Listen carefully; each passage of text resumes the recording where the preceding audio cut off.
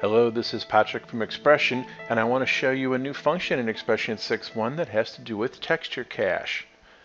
If you're working with graphics or you're replacing images and you're using the image files in your local file system, in other words, not in DataLink, not from open MAM sources, you normally have to check if your art department's going to change images on you. You have to go to Tools, Advanced, Flush, Texture Cache if they give you an updated image that has the same name.